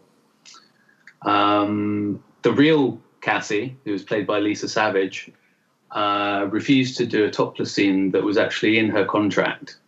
This is according to Claire Cassano's interview in the book that I mentioned before. And apparently the actress who played Cassie, her lawyer boyfriend, came down to the set and threatened to sue the production if they continued to try to get her to do the topless scene. So they backed off, and she didn't. I think there's a lot of truth to that, because Tony Montero, who played Brick, says the exact same thing. Okay, that she refused to do the nudity after agreeing to it to begin with. Yeah, that's in the same book, is it? Yeah, it is. I mean, I was thinking as you were mentioning that book, I'm like, oh, he's going to have all my background because I got all mine from the same book. Okay, sorry. Yeah, I figured that should have been the case. I'll back off then. No, go kid. No, you're good. You're good, because that'll give me a chance to say my infamous no later. Yay! Oh, okay. Well, that's what I was working up to. Actually, it was all planned, much like the complex plan that Barney was not capable of mounting in Blood Frenzy. So yeah, I think that's some of the most interesting tidbits I found. Hopefully, if I get to speak to the writer, get to talk about a film that he was going to make subsequent to this with Hal Freeman, which is another slasher film that was called Judgment Night. Oh, interesting. Okay. But I'll leave that there in case I've pillaged all the background from the book. Well, thank you, Ewan. So, sorry, Nathan, I won't step on your parade. Who would you like to ask next? I'd like to ask Nathan, do you have anything? No. Actually, I'm kidding. I do have something else. Monica Silvera Nadon, who played Jean, who doesn't like to be touched. She mentions that she got along really well with Lisa Savage. They shared a hotel room and basically went over their lines every night. I think it's a common thing in movies where maybe during the audition process, they agree to do the nudity, but when it comes down to it, it's a lot more difficult. I mean, because I've heard other filmmakers from, the 80s saying the same thing, that, sometimes when it comes down to it, they just suddenly don't want to do it anymore, or they change their mind. And what stinks about that is if you've already filmed so much of your movie, then it would be so expensive to hire another actress and have to refilm everything. I mean, you're basically, you're stuck. You kind of just have to go along with it, especially, back in those days. But no, other than that, I think I'm going to ask Joseph if he has background. What? No. That'll be a no. Eric? Okay, I only have a few bits to add to what's already been said. John Clark, who plays Crawford, apparently he was married to Lynn Redgrave at this time. He was from a celebrity household. They were married for 33 years. And Hank Garrett, who plays Dave Ash, he had a role in Exorcist to the Heretic, the greatest movie ever. He was a train conductor. And I think that's all I have to add to what's already been said. Hank Garrett was... Oh, go ahead. I was just going to ask you, did anyone think Crawford looked a little like Buck Flower? Me, I did. Completely. Yes. I thought it was him, and then when I went to check IMDb, I was like, oh, it's not him. It just seems like a role that Buck Flower would have played. Yes.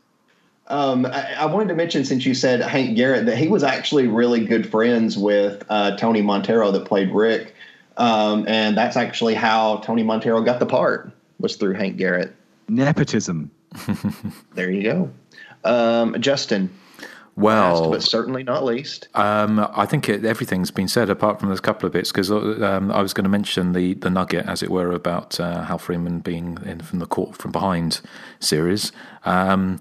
The only other things I've got is just some connections to other movies. Is that Hank Garrett played Dave Ash, was also in Death Wish, the original 1974 movie, and John Clark, who played Crawford, was in Jagged Edge in 1985, which was a kind of an attempt, like a big budget slasher to some degree, wasn't it? Or certainly it kind of borrowed the toys from the slasher sort of box. More of a courtroom drama with some slasher elements. Well, exactly. It starts off with the big slasher bit, doesn't it? And then goes into the courtroom thing. But yes, he was in that, which is a very different movie to this. And the little girl who played Little Dory, Jamie Cohen, was in something called The Flesh and Blood, The Hammer Heritage of Horror. So presumably she was in some Hammer movie at some point. I don't know. But that's all the background I have. So, well, Joseph, do you want to have you got much in the way of feedback from people? I got a few things here. Okay. On Facebook, Tristan Comer says, my favorite desert slasher so far. Kyle Brookie says, one of the first hard-to-find slashers I started hunting for. Here's the original U.S. big box and video store poster. And he posted a picture of that, which is awesome. I always loved it for some reason. Nice gore, bad acting, a fun one that gets a lot of hate. Spoke to the rights owner back in 2009. She was looking to put it on DVD herself, but when that didn't work out, she was going to sell the rights, and sadly, that's the last thing I heard about it. This one is from Lyman Sogan. That's Lyman Sogan. No, it's Simon Logan. I love this one. It spends far more time developing the characters than most slashers do, without it ever getting boring or the pace getting sluggish. And the central mystery of who the killer might be is great. Boy, I think we saw two different movies there. Well, I mean, I do like the mystery, but it's obvious who it is. But anyway, Lisa Loring is fantastic, and Justin has never looked better. He really suits the beard and trucker hat. Add into that some nice, juicy gore effects and a few choice cameos by the boom mic, and what's not to like? Mitch King... Good buddy Mitch King says, I've always had a soft spot for this one. I love how Lisa Loring screams all of her lines. It makes the film that much more enjoyable. Super excited you boys are tackling this one. Gareth Morgan, who was on our last episode, the very first obscure 80s slasher I stumbled upon on YouTube. It's not bad at all. I enjoyed the finale. Nick Swanson says, not bad, but nothing special. Jenny Hall Cameron says, wasn't terrible, but wasn't memorable either. Need to watch it again because can't remember if this was the one where one of the last to die was a nympho in a cave or something. And that is correct, Jenny. It's the same movie. On Instagram, Eugene Weaver says, saw this crazy thing on YouTube and loved it. Why hasn't this been snatched up by a company like Vinegar Syndrome or Arrow, Ewan, and gotten the full-on remaster for Blu-ray yet? Complete with an audio commentary by you wonderful bunch of fellas. Crazy, gory, poorly acted, and wonderful for all the wrong reasons. I loved it. And finally, the Bitter Bastard Nerdcast says, just watched it on YouTube. It's a glorious train wreck of a film. Overacting, underacting, crappy sound, over-the-top stereotypes. It's an embarrassment of riches. Lisa Loring's crazy-eyed rants at the end are pure gold. I only wish I could have watched it with Nathan. I just know he would have enjoyed it as much as I did. Oh, yes. Excellent. That's all the feedback. Fantastic. Well, thank you for everyone who's written in. I'll display the how to get in contact with the show, and this is how to do it. Thank you for listening to The Hysteria Continues. Be sure to search for us on Facebook, Instagram, and Twitter, and subscribe to our YouTube channel. If you enjoy our show, consider becoming a Patreon subscriber. That's patreon.com/The Hysteria Continues. You can email us at thehysteriacontinues@gmail.com.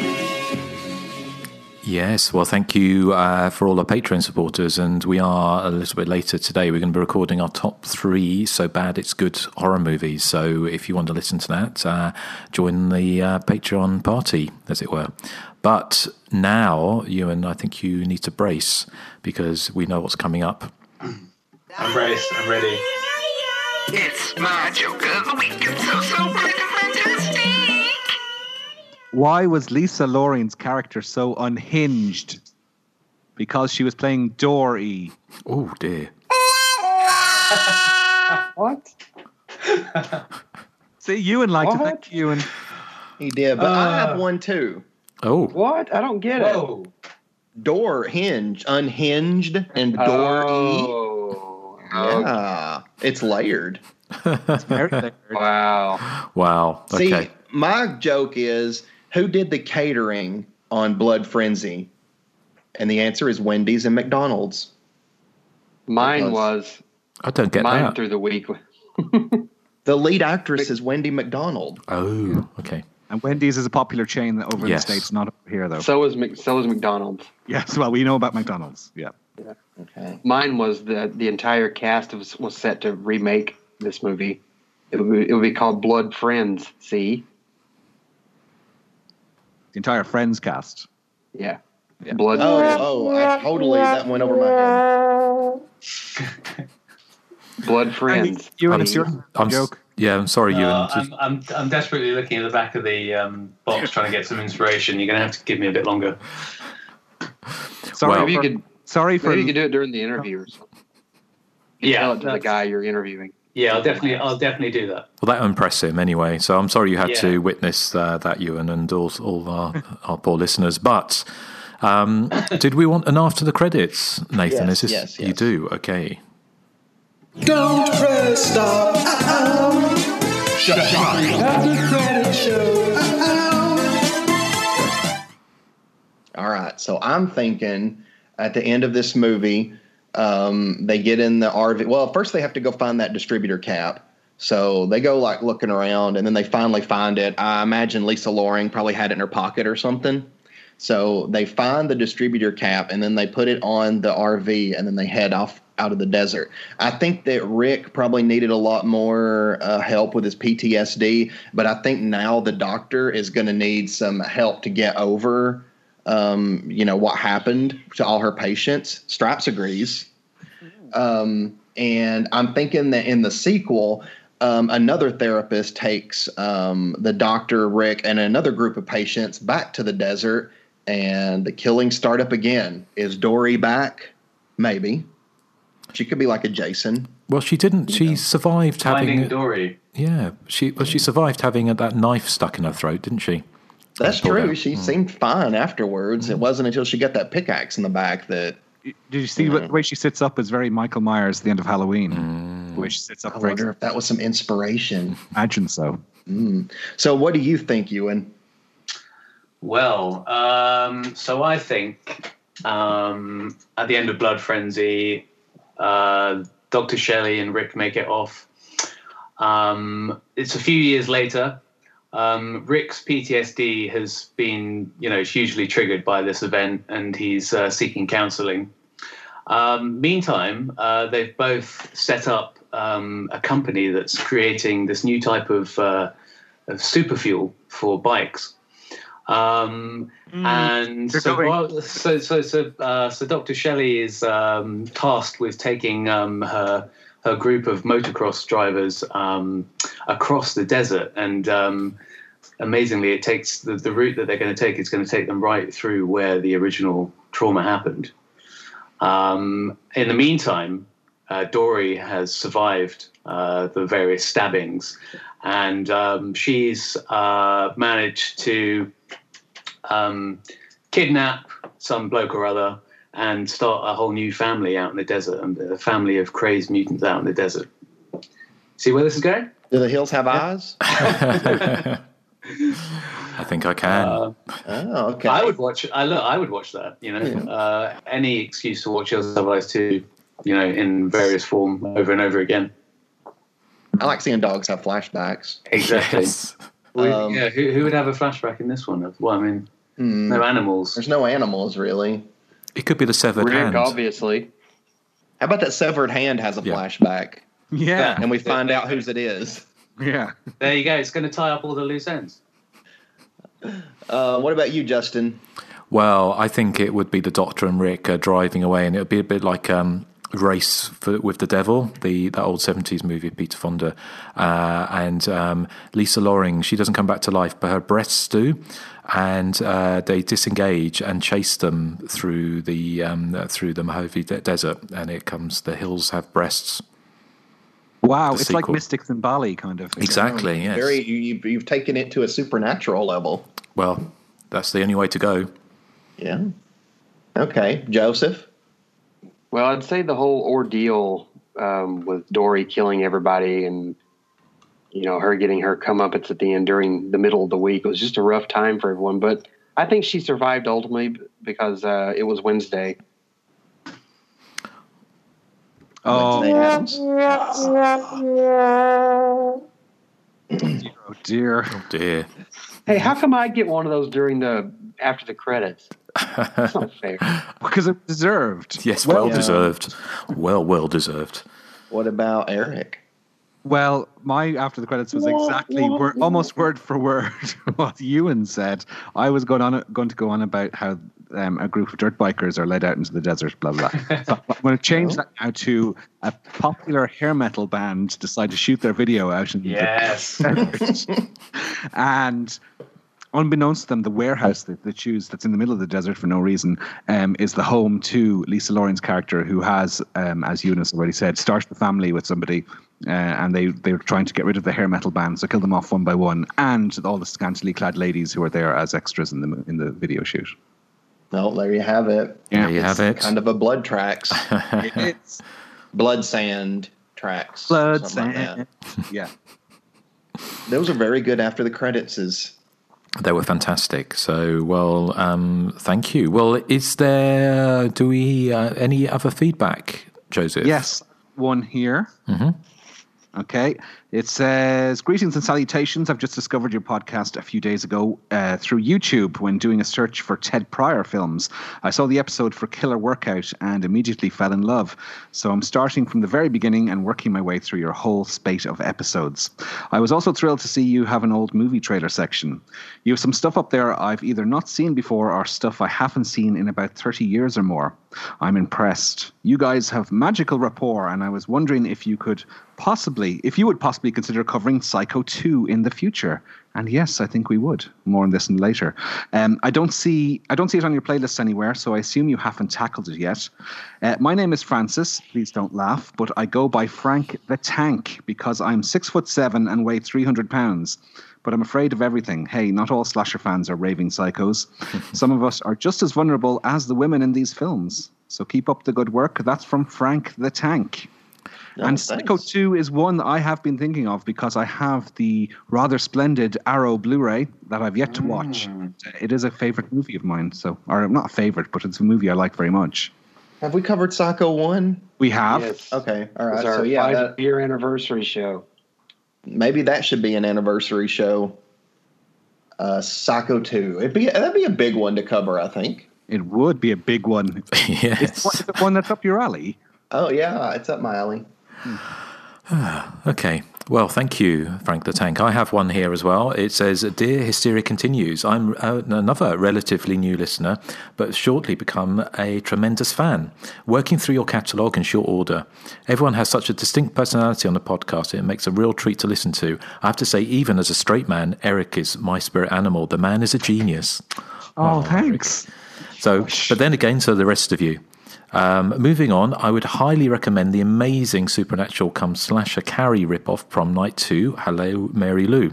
It's a wonderfully entertaining movie and would love to hear the debate on whether or not it can actually be considered a real, inverted commas, slasher film. Best, AJ Anderson Yakovich. So, hopefully I pronounced your name correct, AJ. But Prom Night 2, Hello Mary Lou. It's not a film that I've seen for a long, long time, but I do remember when I saw it, being disappointed that it wasn't a slasher movie, or not as I was expecting it to be not necessarily a direct sequel to Prom Night, but certainly more of a slasher movie. Because it seems like with the Prom Night series, Prom Night was a slasher movie, and it didn't really go back into slashing as such until Prom Night 4, Deliver Us From Evil. What do you guys think? I like it. I love Hello Mary Lou. I watched it not too long ago, actually. But would it be considered a slasher movie? I probably wouldn't call it a slasher, but I would pick it for a Patreon. Mm-hmm. I haven't seen it since it came out, so I don't remember anything about it. I love part 3, though. Part 3 is so much fun. There's a great scene in part 3 where she's telling this one guy that he's such a good friend, and she's like, "You're a great friend. You have a really good heart. Do you want to see it?" And then rips it out. I haven't seen any of the. I've seen number 2 a long time ago on. I think it's on Prime. Not a very good copy of it. Hasn't had a Blu-ray, has it? No, but it has a DVD. Wasn't it released on Blu-ray, like a box set in Australia or something? I think, but I might be wrong on that fact. But possibly another one to be given the Arrow treatment, perhaps.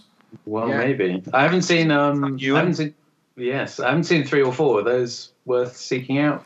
Yeah. Yeah. Well, 4. I mean, 4 is like, it's not like a great memorable slasher, but I mean, it's fun enough. Does 4 have a killer priest or something in it? Yeah. It's got a really creepy-looking killer priest who's killing off kids at this school, but he keeps on stopping every 5 minutes and sort of dodges around and makes some like really bad sub-Freddy wisecrack, which kind of slightly ruins the effect, if I remember correctly. I just remember one scene where he's stabbing through the roof of a house and one character is on the roof and the character's starting to fall and the only thing he has to grab onto is the blade of the knife sticking up through the roof, which seems pretty painful to me. I do always get it confused with Happy Hell Night for some reason. Hasn't that got a killer priest as well? I can't remember the killer having any wisecracks in Prom Night 4, but granted, it's been a long time since I saw it. I might be getting it confused with Happy Hell Night then. Well, did that have a killer priest in it? Yeah. Yeah. So that's where I'm getting confused. But it's Killer Priest in Prom Night 4 as well, isn't it? Deliver Evil. Yeah, it is. There's the confusion. That's my Get Out for this episode. Oh, speaking of which, Get Out is featured heavily in the latest episode of Drag Race. So is it? So okay. it has a slap. Yeah. Oh, yeah. I think okay. Sorry, guys. That's what I'm. Let's wrap this up so I can go and watch it, please. Absolutely, yeah. It's actually a good sketch that they do too. Like it's actually really funny. A lot of times their sketches are kind of cringe. Yeah, but this one's a good one. Sketches can be hit and miss, but that sounds promising. Excellent. Well, it's. I have to say thank you ever so much, Ewan, for coming on the show. It's always a pleasure. It's been an absolute pleasure. Thank you very much for having me. And hopefully we'll have you again soon as well. And I'd have written down exactly where you said about, what was it you said? Let me just check. Fake ass is 104.26. So anyway, so that's something for the end of the show. So something to tune into to listen. Ewan, are you allowed to tell us off air about the title you're working on, or do you still have to keep it hush hush? Catch Goo Goo. Oh, that's what it is. I could be bribed into it potentially. Yes. All right, then we'll get the nude photos of Eric ready. Oh, I've already got a bunch. Which ones are you talking about? Yeah. Well, it's this month's Playgirls. You talking about the behind the scenes of No, Not My Wrinkled Starfish? Those ones. It was Hershey Highway 5, I think. Yes, Anal Paprika 42. Behind. Yeah, part Justin, 17. Justin, it's your choice next time. What are you picking? Oh, yeah, what are you guys say next? I think I'm going to go for Dead Kids from 1981. Ooh, a.k.a. Strange Behavior. Exactly. That's it, yeah. So I am on a bit of a 1981 kick at the moment. So I'm going to. I've already done some research on that one. So I think because it's a strange mashup with sci-fi and slasher, but I think it's got enough slasher in it to qualify. And I always loved the title Dead Kids. So it will be Dead Kids from 1981 next time on The Hysteria Continues. So what are we playing out with, Nathan? I couldn't find a song about blood or frenzies, so I played out with the end credits theme from The Blood Frenzy. Okay, well, thank you for listening to The Hysteria Continues, and we'll catch you next time with some Dead Kids. So thank you again to Ewan, and say goodbye to the good people. Bye. Sashay away. Yes. Bye, Dory. Bye.